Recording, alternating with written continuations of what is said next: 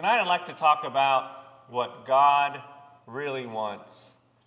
And it comes from the passage that Brother Nathaniel just read. I appreciate that reading. I want to go ahead and read the verses 6 through 8 of that passage.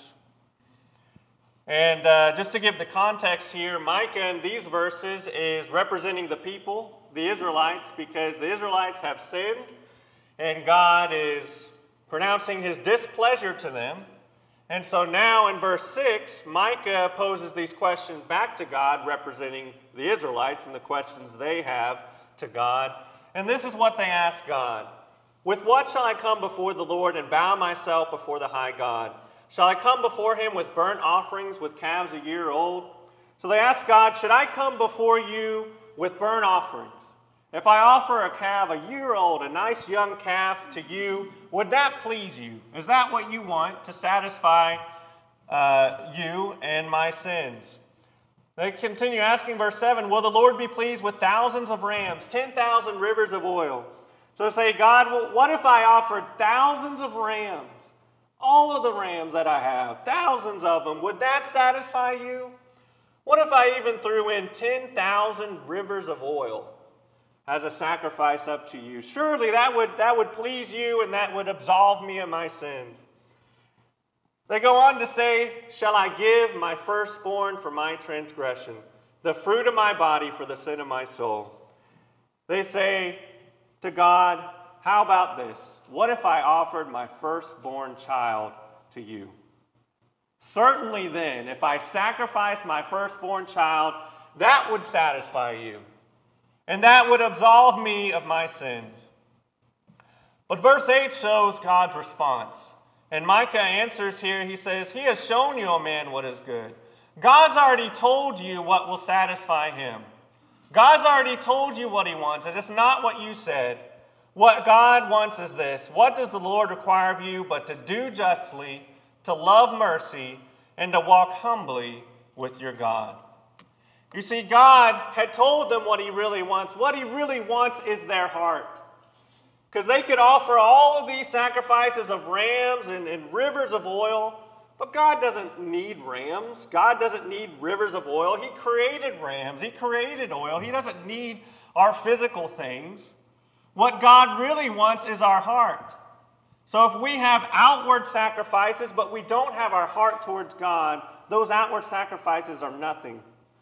God really wants our heart. And if we have the right heart, the sacrifices will follow, and they'll be done the right way.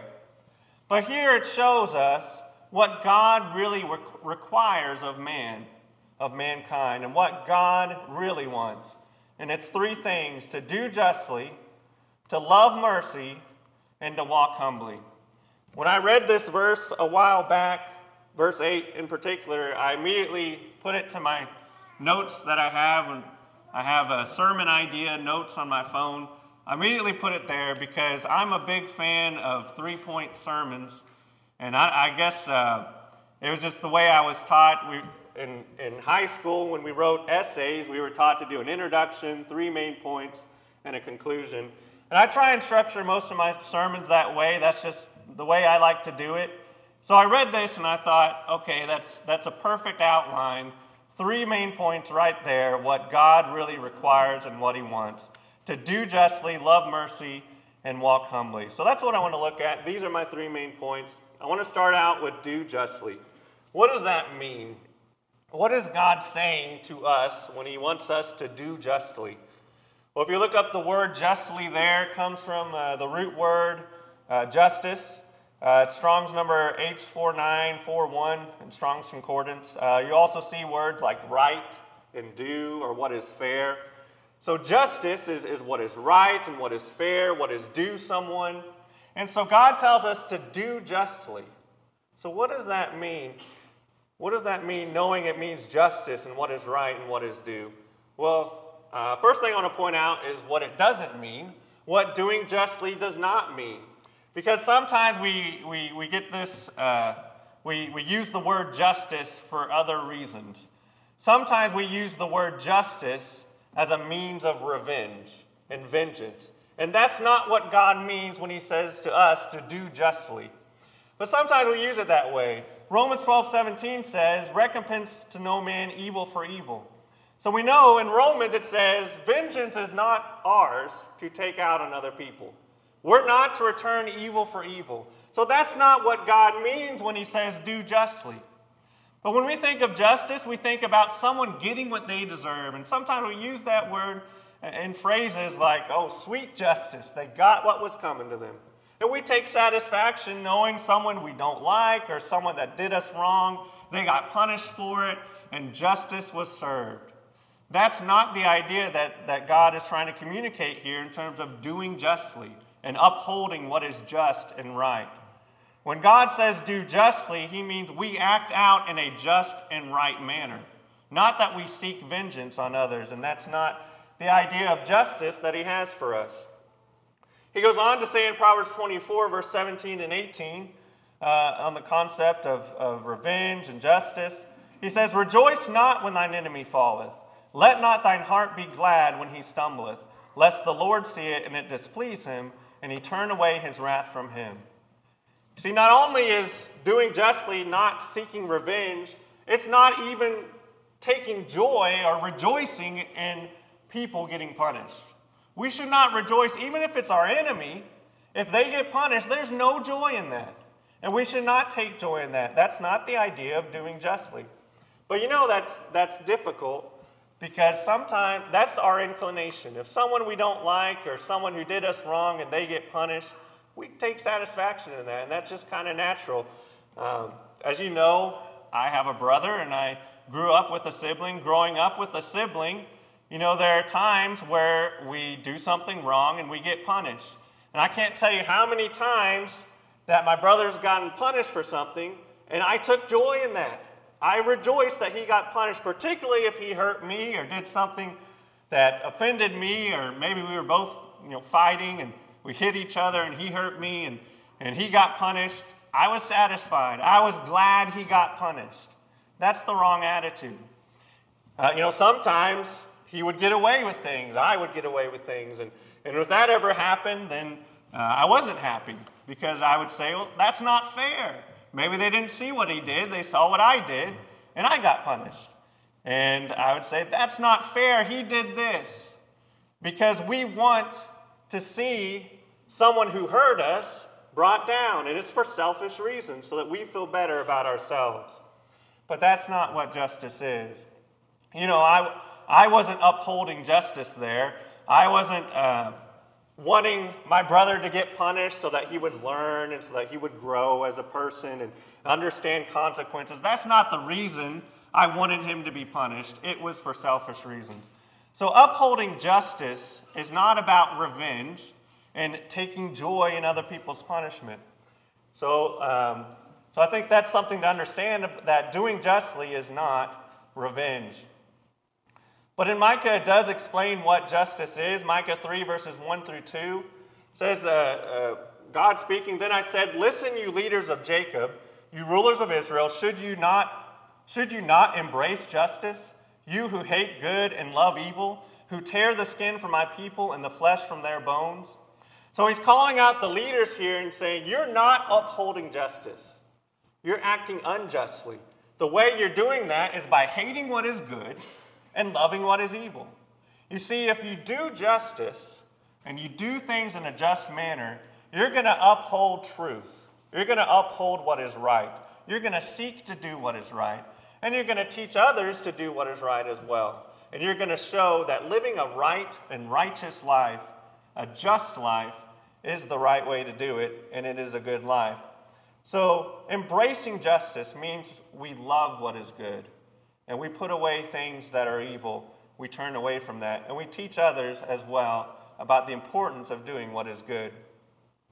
Micah 6, verses 10 through 12, goes on to describe specific examples of how the Israelites were living in an unjust manner. So here's some of the examples that God calls them out for. It says, am I still to forget your ill-gotten treasures, you wicked house, and the short ephah which is accursed? Shall I acquit someone with dishonest scales, with a bag of false weights? Your rich people are violent, your inhabitants are liars, and their tongues speak deceitfully.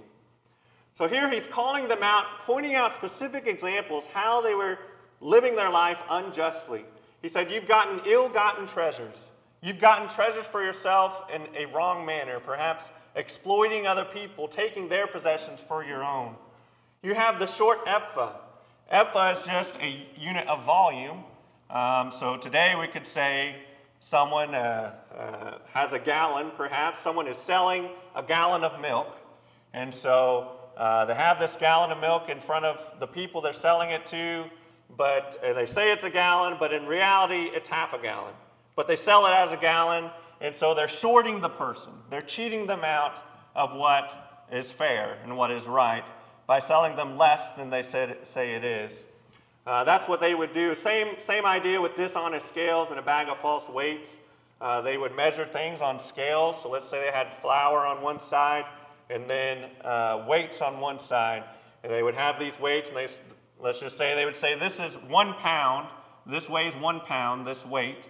And then they would measure it out. But in reality, it didn't weigh 1 pound. It was half a pound. So they were selling flour, let's say, selling flour for a pound, but really, in reality, it was half a pound.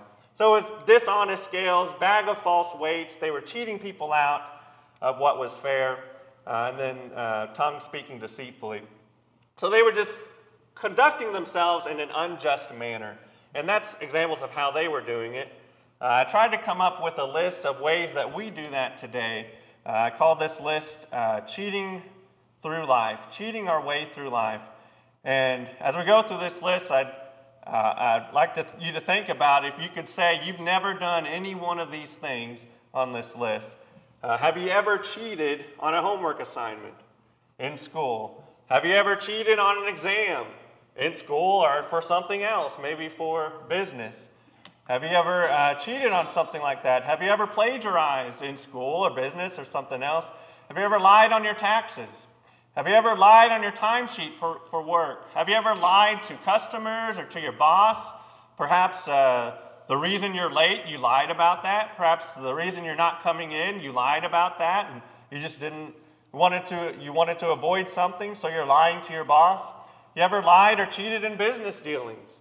Have you ever shown favoritism? That's a form of being unjust because you're not being fair with everyone. You're giving someone an unfair advantage because maybe you get something in return. You're not being just in that. And generally, have you ever just lied to avoid punishment, shame, or just to get out of something? These are examples of how we live in an unjust, untrue, dishonest manner. And I'll confess to you, I'm guilty of more than one of these things in my past. And we cheat our way through life at times. And we come up with reasons why we do this. Sometimes we explain them away and we say, oh, it's just a homework assignment. It's not important if I just copy someone else and cheat on that. Or it's just an exam. It's in English or math or something you don't like. You say, I'll never use calculus in real life, so if I cheat on this exam, it doesn't matter. No one will find out. It's not important. Or it's just taxes and, the government's corrupt and they're stealing my money and so they're being unfair to me. So, I can do what I want here and I don't have to be honest with that. And we come up with all these reasons and why we explain these things away and we say it doesn't matter. And maybe no one will ever find out. Maybe the teacher will never find out. Maybe the boss will never find out that we lied. Maybe we'll get away with it. Maybe we'll even gain from it in a worldly sense. But God knows. God finds it out because He knows it when you're doing it. It matters to God. Even the smallest things, like a homework assignment or an exam, God knows if we're lying and if we're cheating. And God cares. And we need to care. We need to do our best to live a just and honest and true and right life in everything that we do, everything that we say, and not explain it away or think we can get away with it. Isaiah 61 verse 8, "For I, the Lord, love justice. I hate robbery and wrongdoing." God here says, I love justice. I love what is just and true and right. And I hate robbery and wrongdoing. I hate when there's someone who cheats. I hate cheating. I hate lying. I hate dishonesty. I hate people who cheat other people. God loves justice. We need to have that same attitude towards doing what is right in everything that we do. Do we love justice? If so, we won't do these things, and we'll live an honest, pure, and right life, doing justly in everything in our life. So that's what I believe God means when he says to do justly in all of our relationships, all of our interactions, to make sure we're following what is right. We're upholding righteousness and good living, true living. We're teaching others the importance of living right. We're doing justly. Second thing that God really wants, that he says that he wants from the Israelites, and I think he wants from all of us today, is to love mercy. What does that mean? What does love mercy mean? Again, back to Strong's, looking at the word mercy, you'll find words as a definition like goodness, kindness, and loving kindness. Again, with the word mercy, sometimes we think of forgiveness, and that's what I think of. When I hear the word mercy, I think, oh, someone owed me something, and they had a debt, or they hurt me in some way, and I forgive them, and I show them mercy, and I let them go. And we use it that way. And I think that applies to mercy, but mercy in the Bible, I also believe, can mean many other things, and like these words, goodness, kindness, and loving kindness. And sometimes in various translations, one translation will say mercy, but another one will say loving kindness or love. So I think it translates to all those things. Ephesians 4, verse 32, I think captures the essence of mercy. Here it says, "Be ye kind one to another, tender-hearted or compassionate, forgiving one another, even as God for Christ's sake hath forgiven you." So here in this verse, Paul writes that we should be kind to one another. So general kindness and goodness, tender-hearted, compassionate, loving one another, forgiving one another, forgiving each other of wrongdoings. And I think all of those concepts kind of fall under the umbrella of loving mercy and being a merciful, loving person. So I believe that's what that means to love mercy, to live out our life like this. But if you look at mercy, loving mercy, and you compare it to justice, sometimes it seems like those two concepts may conflict in some way. So I want to look at that real quick. One thing I want to look at here is that there is a relationship between being merciful and loving and upholding justice, upholding what is right, and upholding truth. Matthew 23, verse 5, here Jesus is calling out the Pharisees and says, "But all their works they do for to be seen of men. They make broad their phylacteries, enlarge the borders of their garments." And then he continues on for a long list of all the things that they do to be seen of men. You see, the Pharisees, many of the Pharisees and scribes and priests in the first century were hypocrites, and Jesus calls them out for that over and over. But on the outside, they were doing acts that were just. On the outside, they appeared righteous. They were doing many religious acts. They were even sacrificing to God. But on the inside, their heart was wrong. They weren't doing it out of mercy and love and kindness and compassion. On the inside, they were doing it for their own praise. They were doing it to be seen of men. So that tells me we can do outward things of sacrifice to God, but if it's for the wrong reason, then it's not acceptable to God. And that goes back to what Micah was saying. In the book of Micah, as we read at the beginning, they would say, well, what if I offered 10,000 rivers of oil? That would be a good thing. But if their heart is not in it, that is meaningless to God.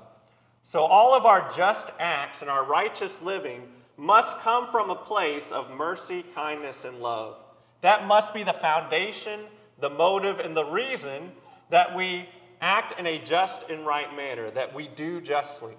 So that's how I think those two concepts relate to one another. Mercy, kindness, and love, that's the motive behind our just acts and upholding truth and living in a right manner. Another verse that kind of shows the relationship between what we think of as justice and also with mercy is Matthew 5. Here, the Sermon on the Mount, Jesus here says, "Ye have heard that it hath been said, an eye for an eye and a tooth for a tooth. But I say unto you that ye resist not evil, but whosoever shall smite thee on thy right cheek, turn to him the other also." So Jesus here starts out saying, you've heard this saying, an eye for an eye and a tooth for a tooth. And when we read that on the surface, we think, okay, that's justice. That's someone receiving what's due them. That's the punishment they deserve. That's what justice is. But then Jesus says, I say unto you, resist not evil.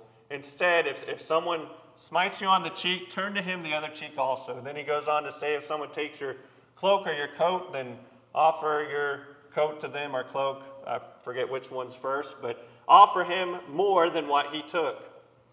And so what I think Jesus is saying here is that we should not use the concept of justice as revenge. And sometimes that's what we think of as justice. We think they're going to get what they deserve. We take pleasure in it, or we even go out of our way to make sure they get punished. And Jesus says, don't have that attitude. Don't use this phrase wrongfully, an eye for an eye and a tooth for a tooth. Don't use it as a way of revenge. Instead, when someone hurts you and someone does evil to you, show them love, mercy, and compassion instead. Instead of hitting them back, turn the other cheek. Instead of suing them for stealing from us, offer them something else in return. Let them take from you and then say, hey, do you need this as well? Looks like you're in need. Let me give you this as well. I think that's the concept Jesus is teaching here, that we should show people who have hurt us love, compassion, grace, and mercy. That should be our response, not to take vengeance, but to show compassion. And that, I think we could take that too far where we let people take advantage of us and we enable sin. I don't think that's what Jesus is teaching either. I think he's just generally teaching us that typically the best response when someone offends us is to show them love, mercy, and compassion. I tried to think of some examples of how this concept might apply to us on a daily basis. I thought of the typical example: someone does something to you on the road and cuts you off, perhaps, and we want to respond evil for evil and get back at them in some way.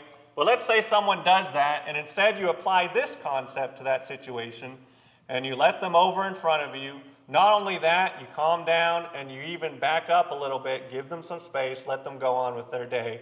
How much better situation is that than you responding in a wrong way? Another example, someone is speaking to you and they're upset. And they're just really furious and they're angry. Perhaps they're mad at you. Maybe it's on the phone and they're saying bad words to you and calling you names and they're just really upset. Well, we know the verse that says a soft answer turns away wrath. Instead of getting back at them and calling them names, we say, I'm sorry, I know you're frustrated. I'm sorry that you're frustrated. I hear you and I understand. Is there something I can do for you? I'd like to do something for you. Maybe we can pray right now and ask God to help us in this situation. Imagine saying that to that person, how that would diffuse that situation and completely turn that conversation around. One more example I thought of, and this is within family relationships, I guess. Whether it's between spouses, a husband and wife, or maybe parents and a child. Let's say we have certain chores in the house, and let's say your parent or your spouse comes to you and says, I see the trash has not been taken out, and it's been several days, and I told you yesterday, take out the trash.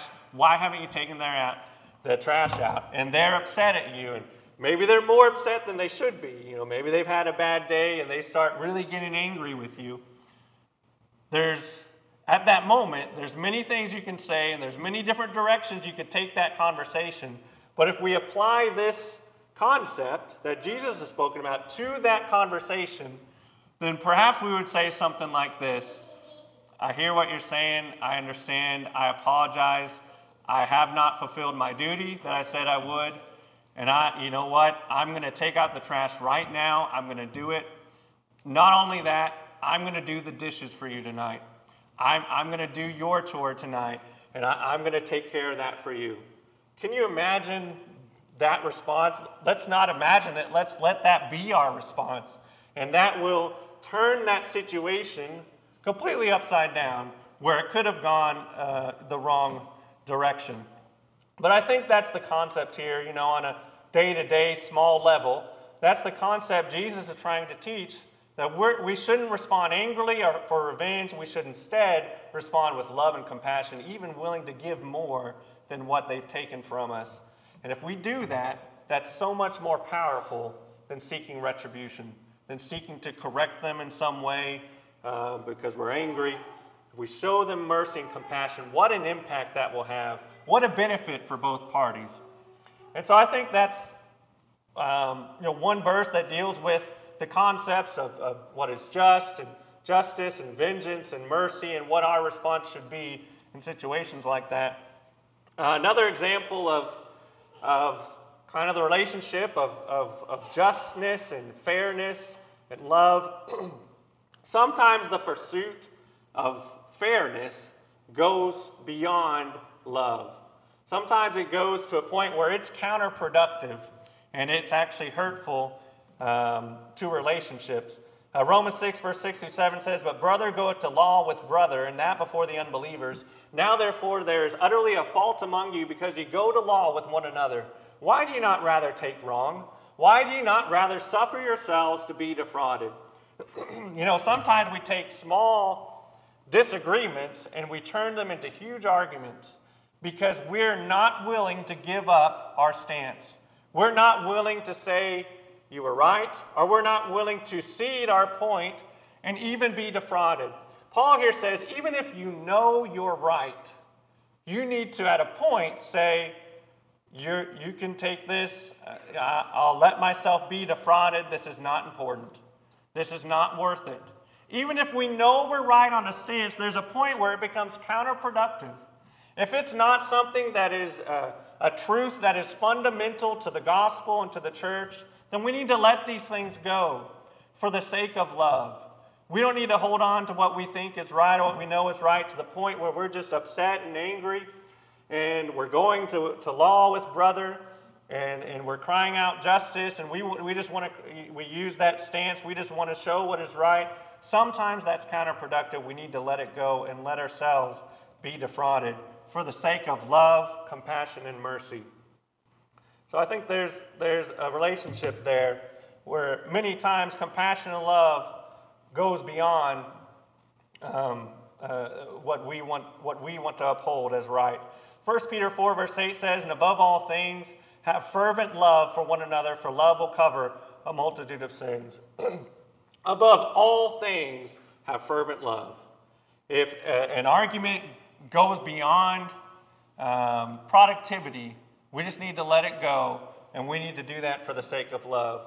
Above all things, the first thing that we need to do is have fervent love for one another, and love will cover a multitude of sins.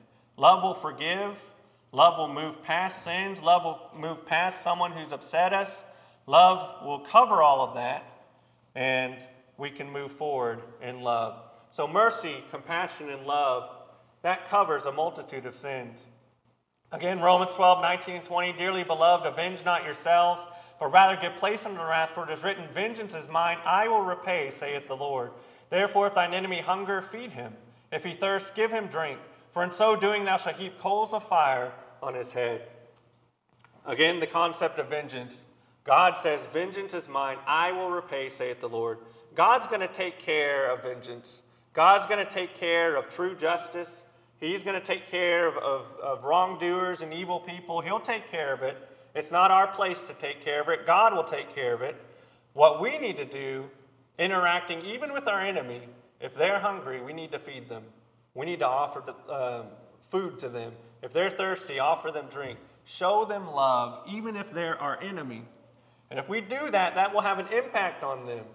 It says, "Heap coals of fire on his head." I think that's just an analogy to show that will really show them what they need to be doing, that they were wrong in being wrong towards us, that they need to change. Love and mercy and compassion is so much more powerful than seeking retribution. True spiritual justice belongs to God alone, and He will take care of that. Another thing I wanted to bring up about this relationship, I think it's important we understand God Himself. God is a just God. God is just and right, And we know that sin has consequences. The consequences of sin is death. And we are all guilty of sin. For all have sinned and come short of the glory of God.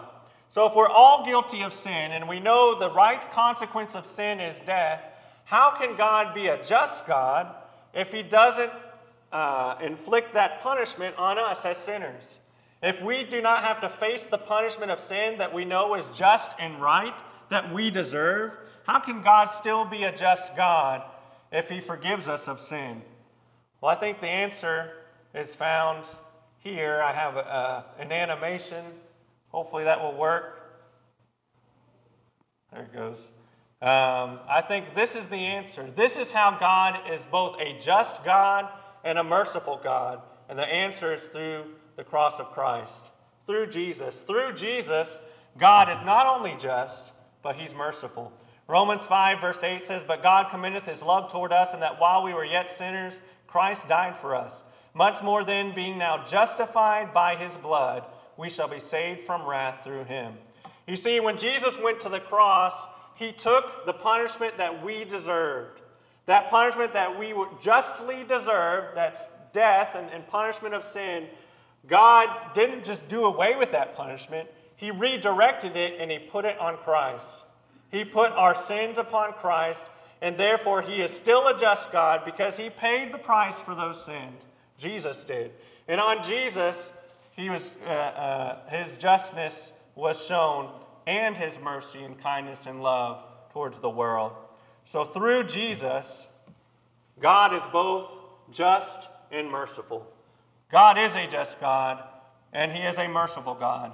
And all of that combines together in the sacrifice of Jesus. We sing this song, "In Christ Alone." Part of that song says, "Till on that cross, as Jesus died, the wrath of God was satisfied." See, on that cross, when Jesus died, God's wrath, the punishment of sin, was satisfied. It was taken care of. And now we can be made just and justified through the blood of the Son of God. That brings me to my final point this evening. And I think if we think about the point that was just made, that God is a just God, that we are sinners, and we deserve eternal death because of our sin, and yet God put that sin on his Son and showed us love and mercy and forgave us of what we deserve. If we keep that in mind, I think it naturally leads us to this last action of walking humbly. Understanding what we deserve, understanding we deserve eternal spiritual death, and God absolved that through Jesus, offering up his Son, should lead us naturally to live a humble life and put God first in our life. It should humble us. We should realize how we don't deserve the things that God has blessed us with. It should lead to our humility. Walking humbly, what does that mean? I have both words here in Strong's. The word walk just means manner of life, the way that we live, the way that we conduct ourselves. And then humbly, you'll see words like modest and lowly. So living a manner of life, a modest life, a humble life, a lowly life, in which it's not all about me. It's not all about what Jacob wants and my way. It's about others, and it's about God. A low and modest, humble life. And that's what I think of when I think of humility. I think about shrinking myself and enlarging God in my life. Minimizing myself and maximizing God. Shrinking my desires, my pride, putting that away, my will, my wants, putting that aside and lifting up the desires of God, making God's will number one in my life. To the point where I would say what Jesus says, not my will, but your will be done. And that should be my mantra every day of my life. That should be my motto and what I say every day. Not my will, God, but yours be done. And that should be our lifestyle. That's humility, because we're putting aside our will and we're putting God's will first. That should also naturally lead us to ask this question: what do you want, God? What do you want from me? And that's what the people were missing in the book of Micah.